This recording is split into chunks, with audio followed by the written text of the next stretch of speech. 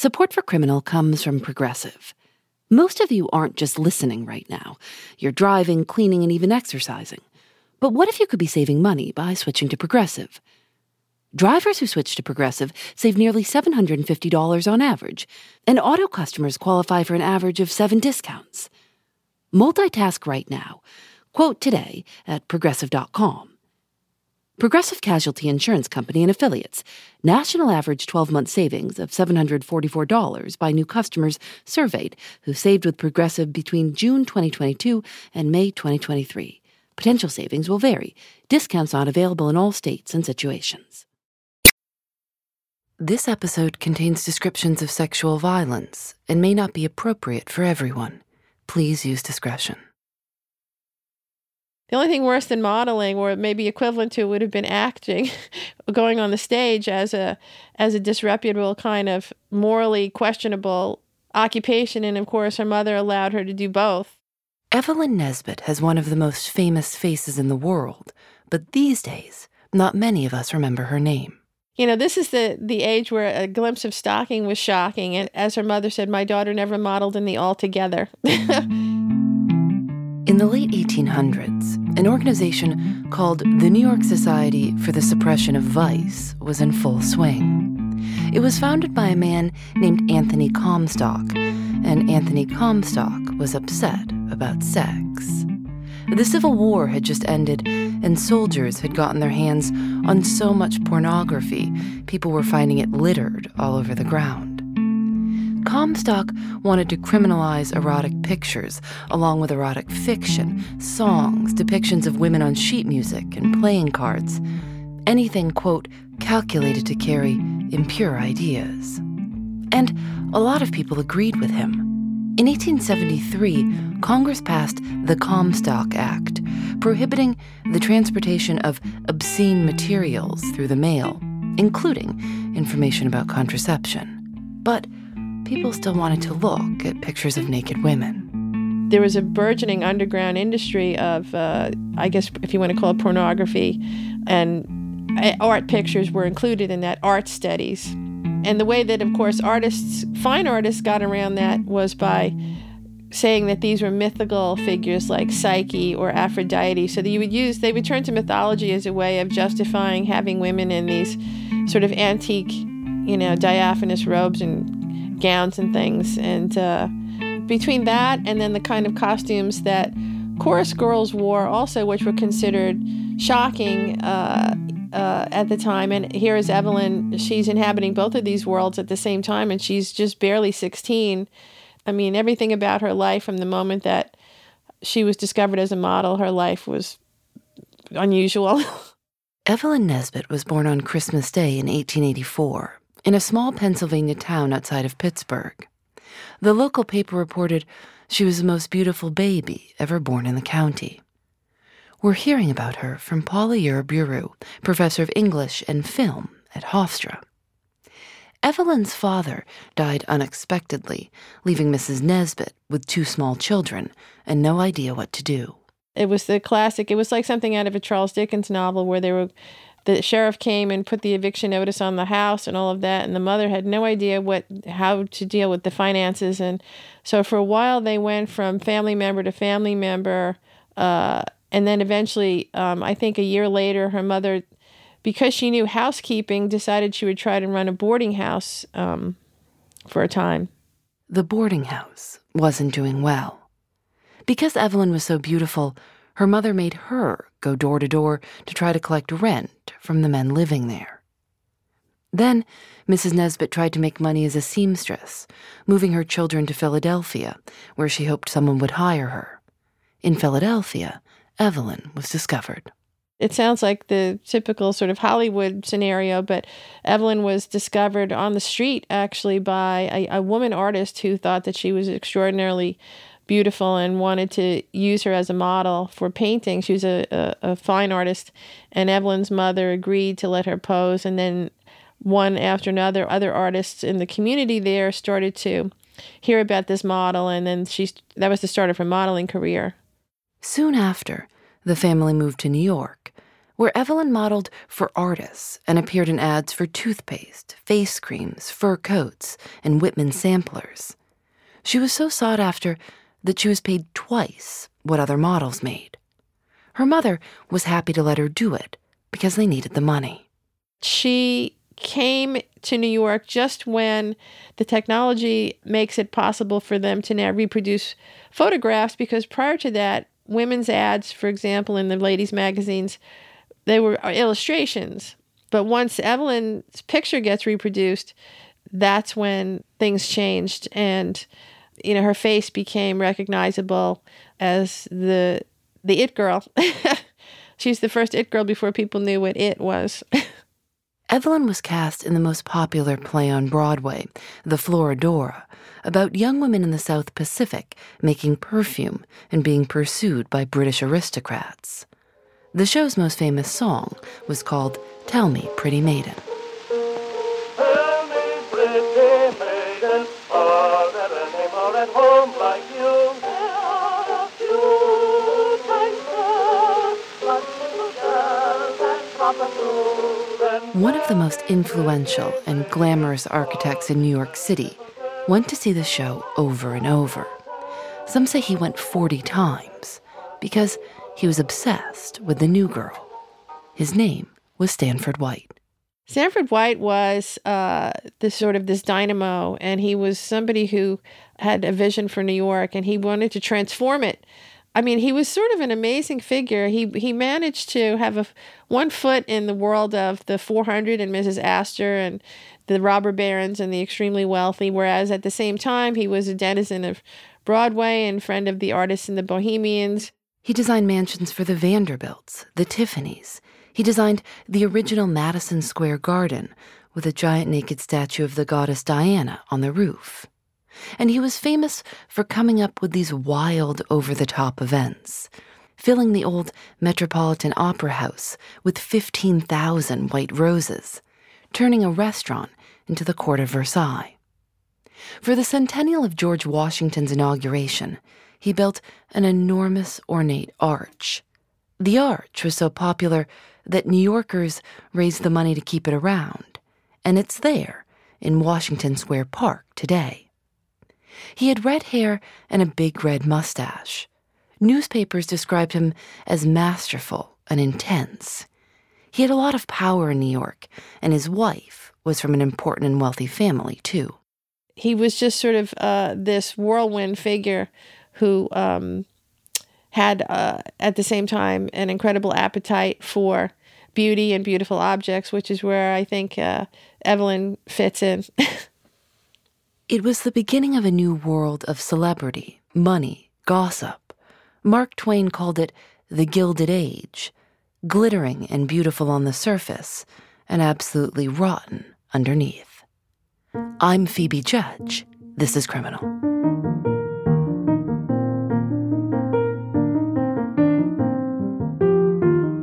After seeing Evelyn perform night after night, Stanford White arranged to meet her. He managed to get one of his chorus girl friends who befriended Evelyn to come to bring her to a luncheon at one of his apartments around the city that he kept for these purposes. He called his snuggeries. This particular snuggery was a nondescript building on West 24th Street above a toy shop owned by F.A.O. Schwartz. When Evelyn and her friend got out of the cab, she wanted to go in and look at the mechanical toys. But her friend, who'd been there before, pulled her through a narrow door that opened automatically. Evelyn later wrote, "The sudden plunge from that dingy street entrance into this room was breathtaking. The predominating color was a wonderful red.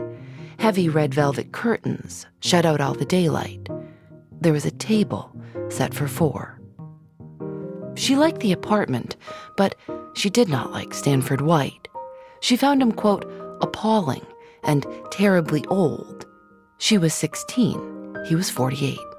They were having this feast, and he says, I want to show you this room that I have upstairs. And they went up a set of stairs, and there in this room with the high ceiling was this beautiful red velvet swing that was attached to the ceiling. And Also attached to the ceiling was a Japanese paper parasol.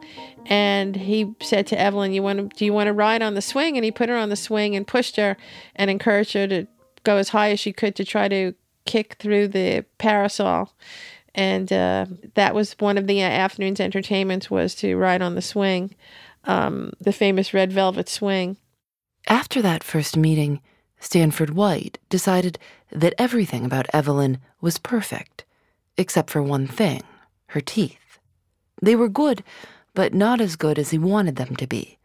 He sent her to a dentist to, as he said, satisfy a purely aesthetic urge.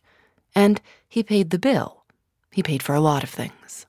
He began this sort of program of patronage of her. She became his, quote, protege.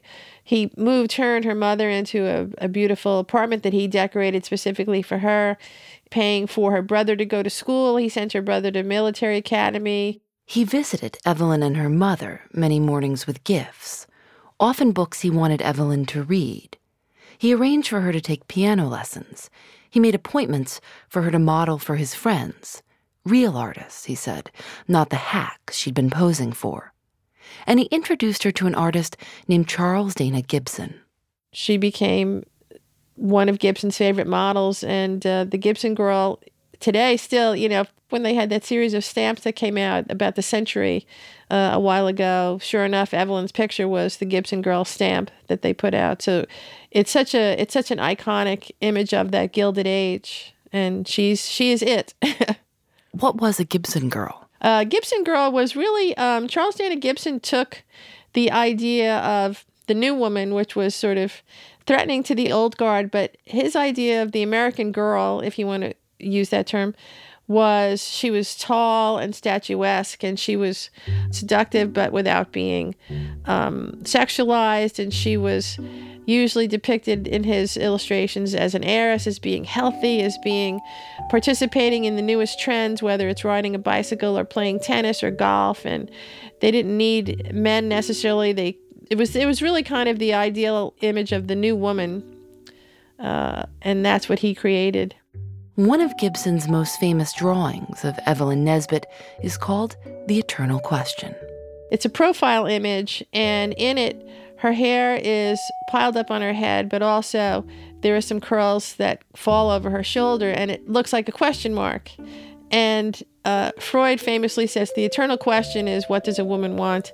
And Gibson played on that idea. What is this creature? What is this new woman? How are we supposed to respond to her? What does she represent? And Evelyn is the Gibson girl. She is the eternal question. What does a woman want? And it's brilliant because, in that period, a girl wore her hair down in curls. And then when she was 16, she lost the short skirts and wore long dresses, and her hair then was put up to indicate that she was a woman now. And what's brilliant about the eternal question is that you have it both ways. She's got her hair up and she's got it down. So it's some interesting transitional figure between the old and the new, between the old and the young, actually. Stanford White continued to be a father figure to Evelyn, and he became very close with her mother, winning her trust completely. He talked to Mrs. Nesbit about her friends and family back in Pennsylvania. He said it was important not to lose touch and encouraged her to go home for a visit. And her mother didn't want to leave Evelyn by herself in the city. At this point, Evelyn is now modeling in the daytime and performing on Broadway at night. And he says, "Don't worry, I'll take care of her." And her mother left her in the care of White. And he told Evelyn he was going to be having a party at the Madison Square Garden Tower and that she should come. When she arrived, there was no one else there. He said, "Isn't it too bad all the others have turned us down?" He told her that they'd have their own party. He gave her a gift, a toy bank he'd bought in London, and a glass of champagne, and then another and another. Up until this point, he'd kept a close eye on her drinking, never wanting her to have more than one glass. But this night was different. He took her up a staircase she'd never noticed before. At the top, a small studio decorated with tapestries and mirrors and antiques. He opened the tapestries to reveal an even smaller, secret room with a 4-poster canopied bed surrounded by mirrors. All around the top of the bed were light bulbs that changed colors. She says, though I like to use her description, she says she went into the room a virgin and she did not come out one. And that was the night that she woke up and she was basically nude next to a naked Stanford White. And he says, "You're mine now and you're my kittens," and it's awful. She had no memory of what had happened. When she woke up and saw her reflection in the mirrors, she screamed. Before 1895, to prosecute someone for rape, you had to prove a woman fought back. After 1895, sex with anyone under 18 carried a minimum sentence of 10 years. Stanford White told Evelyn that nothing unusual had happened, that everyone did it, and that, quote, "a girl must never talk."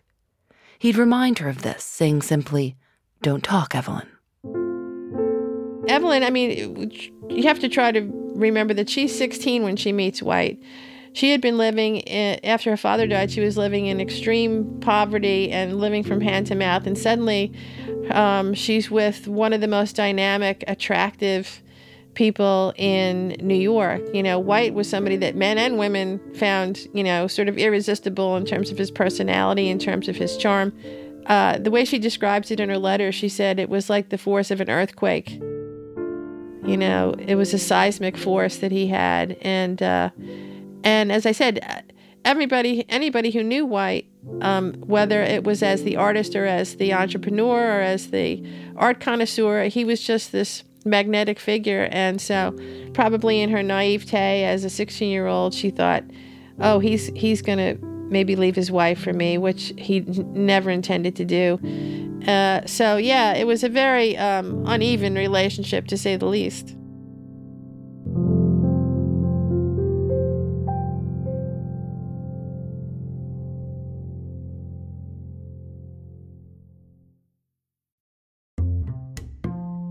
Thanks to Progressive for their support.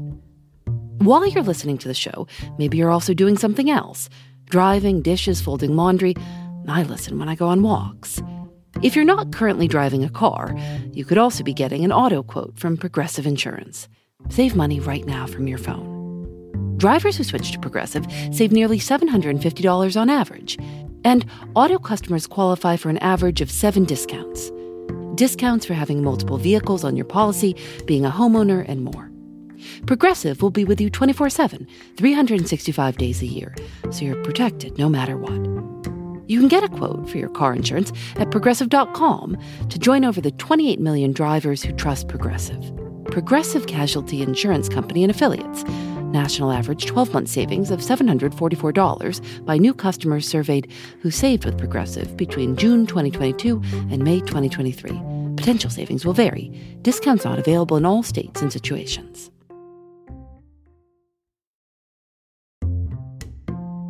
Support for Criminal comes from Factor.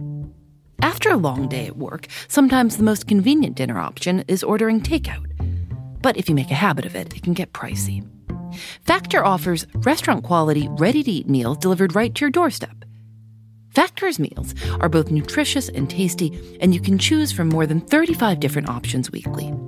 They have a variety of meal types to fit your needs too, like keto, calorie smart, vegan, and veggie, and more, with plenty of delicious add-ons also. I've tried Factor meals myself. Lately, I've enjoyed their shredded chicken taco bowl and Thai roasted vegetable green curry. You can get as much or as little as you need by choosing 6 to 18 meals per week. You can also pause or reschedule your deliveries anytime. Head to factormeals.com/Phoebe50 and use code Phoebe50 to get 50% off your first box, plus 20% off your next box. That's code Phoebe50 at factormeals.com/Phoebe50 to get 50% off your first box, plus 20% off your next box while your subscription is active. For Evelyn's 17th birthday, Stanford White filled his Madison Square Garden apartment with flowers, covering every inch of the place. And he covered the flower petals with confectioner's sugar to make them look like they'd been dusted by snow. And he was just getting started. Her birthday gifts included 2 diamond solitaire rings, a large pearl on a platinum chain, a set of white fox furs, and a ruby and diamond ring. She called him Stanny Claus. She was thrilled to be the center of his attention. He would pinch her shoulders and say he was feeling for her wings. Neither of them had any idea they were being watched. Evelyn had been cast in a musical called The Wild Rose, and a strange man attended dozens of performances. He always sat in the front row. Following almost exactly in the footsteps of Stanford White, the strange man asked one of the girls in the play to bring Evelyn to lunch so he could meet her. Evelyn agreed. The man called himself Mr. Monroe. He met her. He got down and grabbed the hem of her dress and kissed it, and he said, "Do you know you're the most beautiful girl in New York?" And she was actually horrified. About a week later, at a pre-show dinner, Evelyn ran into Mr. Monroe again. They were seated next to one another, which was not a coincidence. This time, very theatrically, the man told her that his name was not Mr. Monroe. He revealed his real identity, the heir to a $40 million fortune, Harry Thaw. Harry was this incredibly spoiled and apparently very unstable young man who then wanted to become sort of, the toast of the town, and came from Pittsburgh to New York. And because he was so odd, and because he was, let's face it, he was from Pittsburgh. No, I don't want to cast aspersions on Pittsburgh, but the New York crowd considered him just this sort of insane sort of outsider who did things like ride a horse up the steps into the Union Club and used to show off by lighting his cigars with $100 bills and things like this. So he was, he had been kicked out of Harvard. He'd been kicked out of law school. It didn't actually matter. He didn't need to work. His mother gave him a monthly allowance of $80,000, which would be about $2 million a month today. He spent his time traveling around the world, getting into fights, and asking his mother to bail him out. Like Stanford White, Harry Thaw was obsessed with young and beautiful Broadway actresses, and specifically, he was obsessed with their virginity. He would actually run ads and have young girls come to his apartment with the idea that he was going to be a dramatic coach, and he would instead scald them in bathtubs and handcuff them and beat them with a dog whip and tell them that they were bad. He believed he was saving them in some way. His mother spent tens of thousands of dollars paying them not to press charges. Evelyn didn't know about any of this, but she knew she was not interested. When Harry Thaw sent 24 pairs of silk stockings to her house, she sent them back. He sent a Steinway grand piano. She sent that back, too. He proposed. She declined. She was in love with Stanford White. She believed they were going to be together forever. And as she saw that he was paying attention to other chorus girls as well, she didn't like that. And I think she started to, she turned 17. She became maybe somewhat wiser or somewhat aware that she needed to do something. And so that's when she started a relationship with John Barrymore, I think to make White jealous in the hopes that he would leave his wife.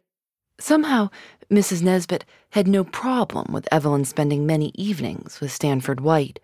But when she started spending time with someone age-appropriate, she panicked and sent Evelyn to boarding school. She enrolled at the DeMille School, run by Cecil B. DeMille's mother. Stanford White paid her tuition.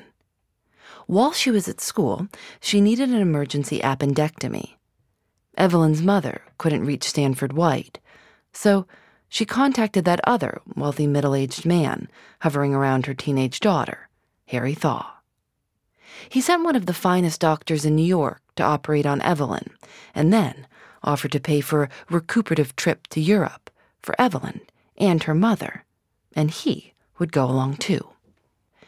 Early in the trip, Evelyn and her mother were fighting so badly mostly about her mother spending Evelyn's money on clothes for herself, that her mother insisted on going back to America, and so Harry and Evelyn were alone. They were in Paris, and here was this guy who was kind of weird, but he was constantly professing his love for her and how beautiful she was. And then one night in Paris, he sort of cornered her in her room and said, "Tell me about Stanford White. Tell me what he did to you. I know he did something to you." And she told him, and he broke down and crying and hysterical and saying, "Oh my God, that's terrible, terrible." He began to cry and pressed her for more details, and they stayed up all night talking. Evelyn was moved by his reaction. They continued to travel together, and Harry would bring up Stanford White constantly. When they visited the birthplace of Joan of Arc, he wrote in the guest book, she would not have been a virgin if Stanford White had been around. They moved on to Germany, where Harry had rented an old Gothic castle, secluded up a steep mountain. There were 2 servants in the castle, and one night Harry Thaw sent them both away. Evelyn woke up to find him standing beside her bed, naked, with a whip. He attacked her. He tore her nightgown off and hit her and said things about penance for her sinful behavior. He raped her. The next day, he behaved as if nothing had happened. Evelyn asked to see a doctor.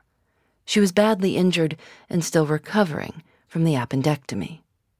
He took her to a doctor who ignored the bruises and marks all over her body. She was completely trapped. Eventually, they went back to Paris, where she ran into one of Stanford White's friends, an older woman who got Evelyn out of there. Back home in New York, she realized that she was completely on her own. Her mother wouldn't speak to her. Stanford White was distracted. She worried that at 17, she was perhaps already too old to keep his attention. Harry Thaw sent an entire florist shop of flowers to apologize. When she refused to see him, he sent others to apologize on his behalf. He wrote her letters, promising that if she would only marry him, things would be better. He said he would be a different person. He said he would be like a monk. This went on for 2 years. On April 5th, 1905, they were married. She wore black. And for a brief time, it seemed like maybe this was going to be okay. And then, of course, he starts coming into her room at night and saying, "Tell me again what Stanford White did to you. Tell me." And she realized that part of the reason why he married her was because he wanted to relive this experience over and over again about White. He was so obsessed with him. Harry Thaw began to carry a gun.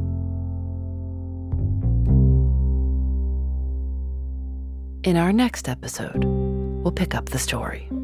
It was very clear that none of the people in the center of this tragedy, neither Evelyn nor White nor Thaw, was exactly what they had been initially depicted as.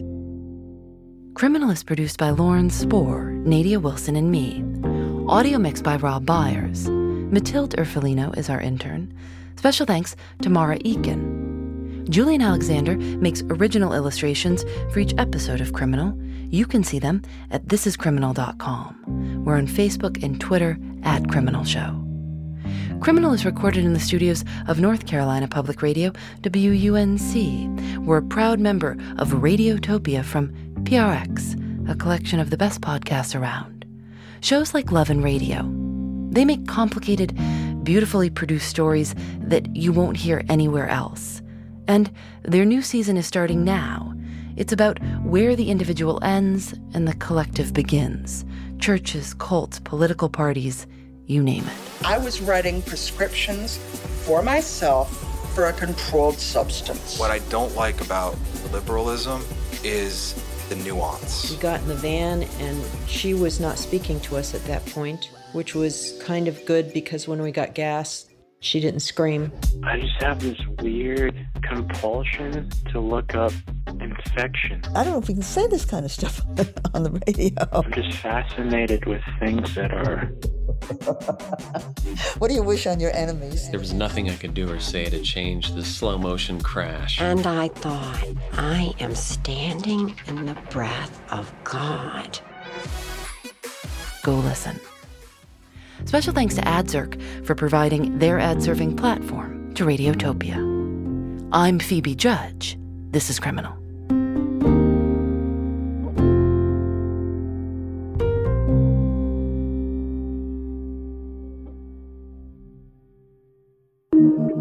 Radiotopia from PRX. Thanks to Progressive for their support. Most of you aren't just listening right now.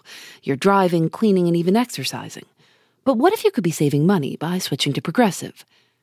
Drivers who switch to Progressive save nearly $750 on average, and auto customers qualify for an average of 7 discounts. Multitask right now. Quote today at Progressive.com. Progressive Casualty Insurance Company and Affiliates. National average 12-month savings of $744 by new customers surveyed who saved with Progressive between June 2022 and May 2023. Potential savings will vary. Discounts not available in all states and situations.